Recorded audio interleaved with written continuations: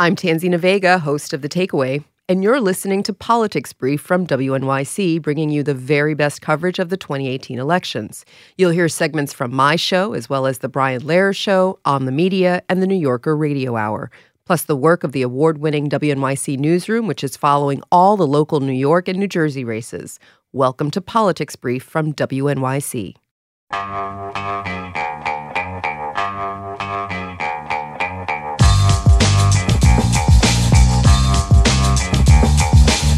Brian Lehrer on WNYC, and now another installment of our fall election series, 30 Issues in 30 Days. Let everybody else talk just about personalities and horse races.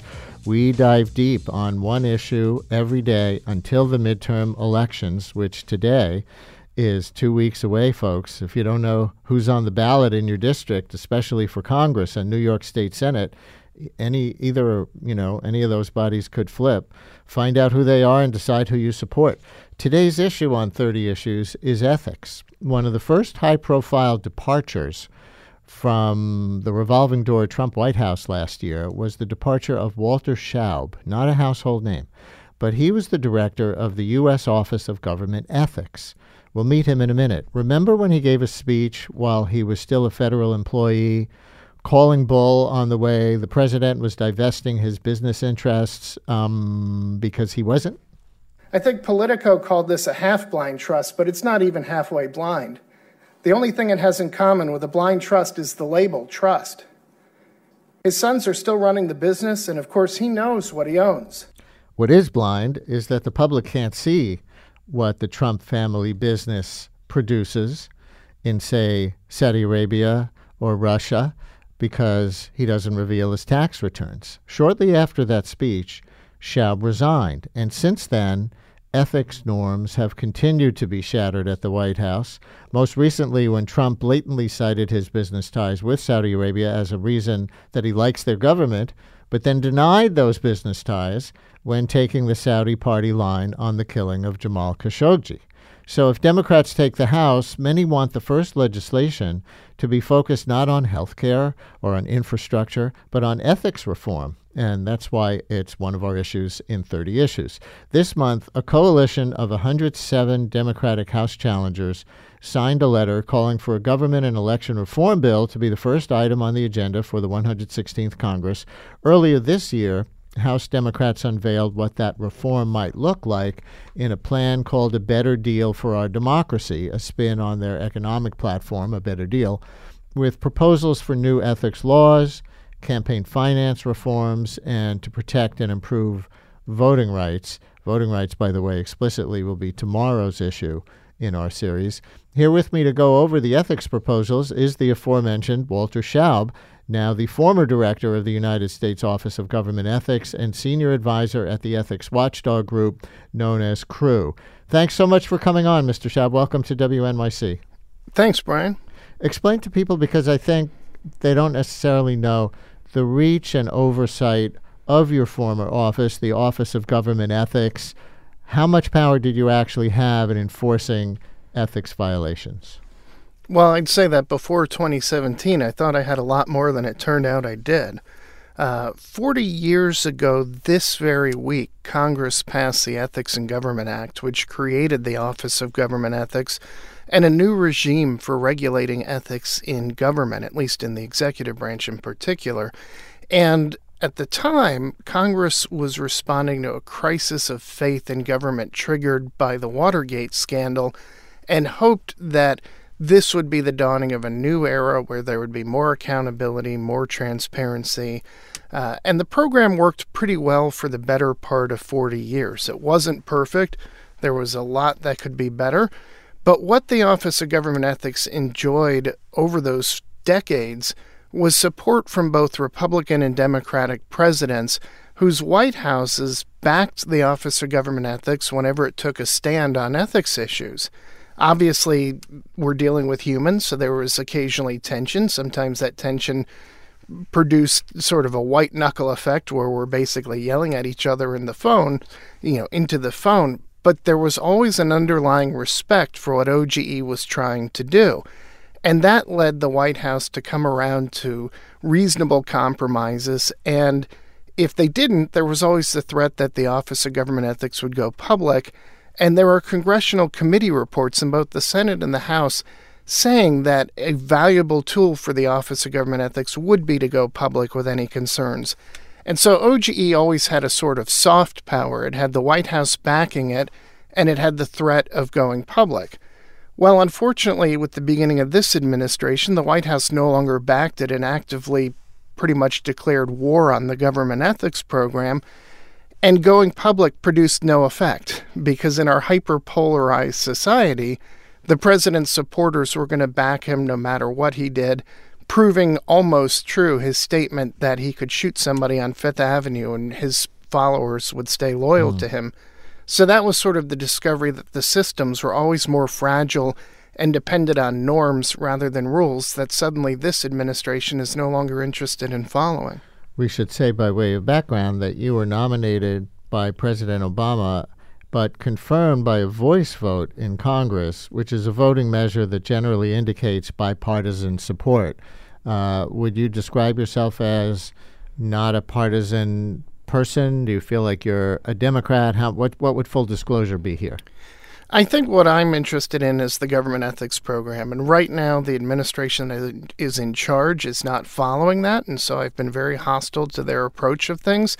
But before I worked as the director of the Office of Government Ethics, I was a career official at the Office of Government Ethics for the better part of a decade and a half. I started working there in 2001, and I worked very closely with the Bush administration White House and had a great relationship with them and felt that they were very supportive of the ethics program. They were very consistent with the tradition of backing us, and we always knew that we could go to the Bush White House, just as we did the Obama White House, and get support if an official was not doing what we needed. So as far as I'm concerned, ethics and my purpose in pursuing this has no party, and I truly believed that there was no partisan aspect to ethics. I think one of the things that's been very troubling to me, however, is seeing what happens when you have one party control both the White House and both chambers of Congress, because this Congress has wholly abdicated its responsibility under the Constitution to conduct oversight of the executive branch. If President Trump's rival had won the election, they were already promising before Election Day that they were going to hold 2 years of hearings. And Jason Chaffetz, the chairman of my agency's oversight committee, actually even started talking about impeachment prior to inauguration until people reined him in a bit. And so there's no doubt that there's a double standard being applied here, because this Congress would certainly be grilling President Trump's rival if she did a fraction of the things he did. You know, they made a big deal out of the fact that she had an association with a nonprofit organization, which is understandable. That might be troubling, but it's not nearly as troubling as an association with a for-profit organization where every dollar that goes into the company is a dollar that people are funneling to this president. Is there an individual thing that you can say has alarmed you most in terms of how this administration has rebuked ethics norms, the thing that might come to people's minds who don't follow it so closely, kind of casually, is not releasing the tax returns? What might not people be? What might the average person not be thinking about that you might elevate in their awareness? I think people are aware that the original sin of this administration was that he did not divest his conflicting financial interests, but I don't think people have a full appreciation for how dangerous that actually is. One of the things that we don't know, or there are many things we don't know, rather, because the financial disclosure process is limited. He has to file a financial disclosure form, but in addition to not releasing his taxes, that disclosure form does not require him to disclose who his businesses owe money to, who's invested in his business, who his business is working deals with, who their partners and their customers are.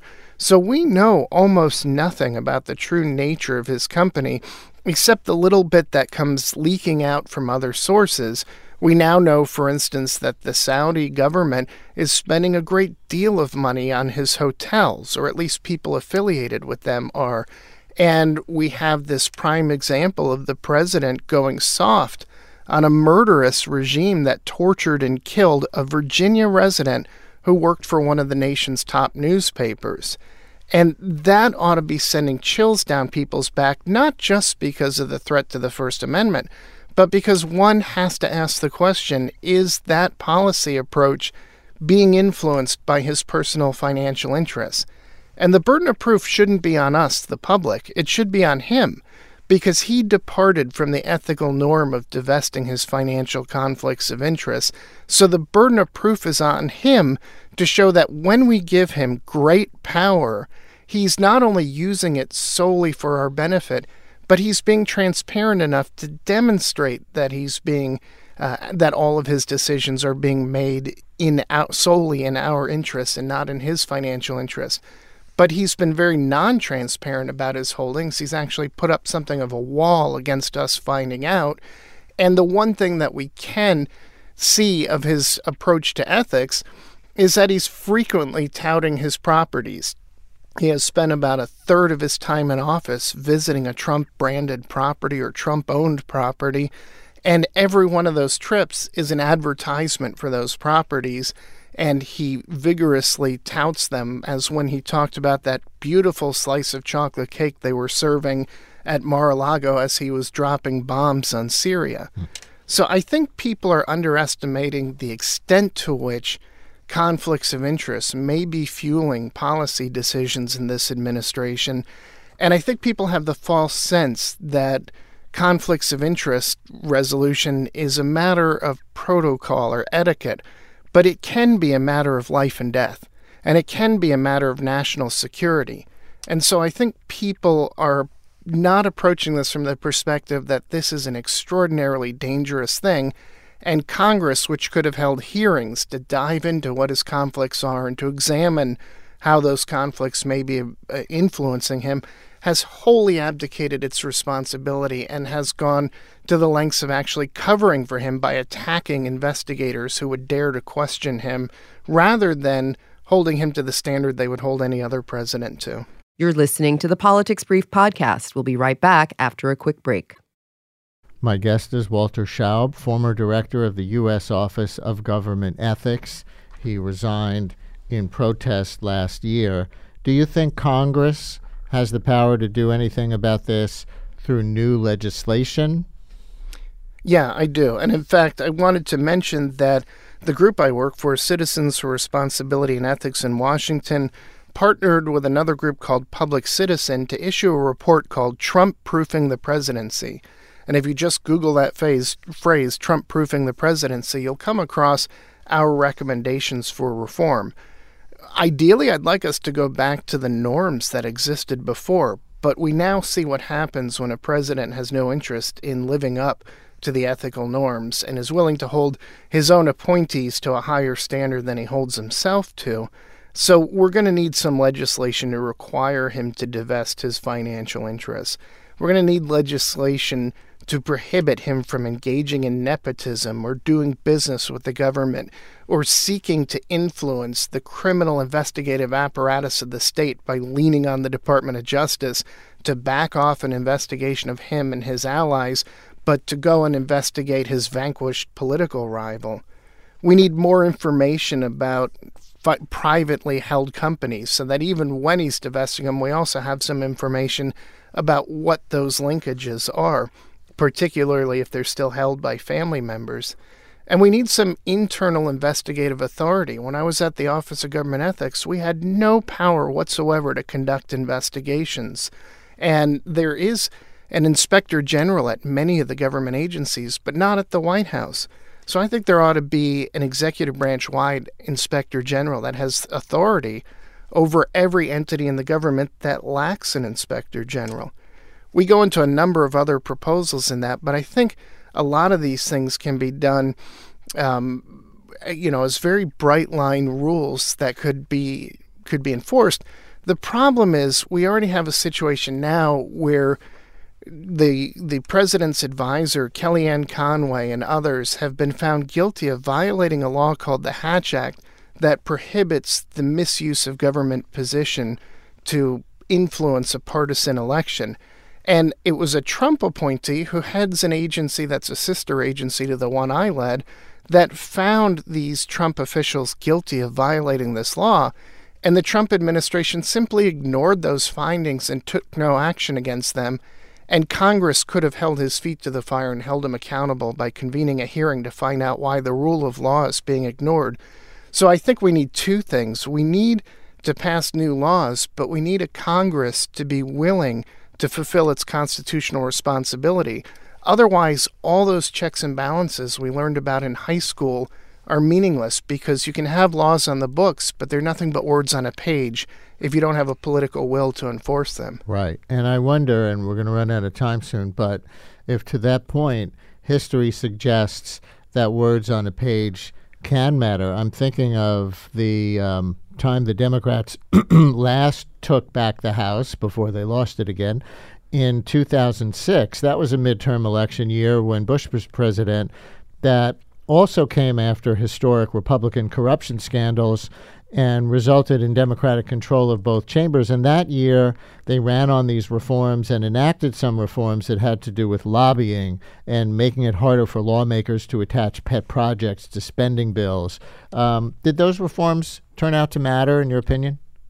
I think they've had some effect. I'm not sure that it's enough. You know, we had this massive upheaval in 1978 as a reaction to Watergate, and it looks like our history as a nation is somewhat cyclical, so maybe the wheel needs another spin, because we had a pretty good run for 40 years. Now the Office of Government Ethics and a number of other structures designed as a response to Watergate have become ineffective because the White House is stonewalling them. And so now we need, once again, to spin the wheel and rev up some momentum for some very strong ethics reforms.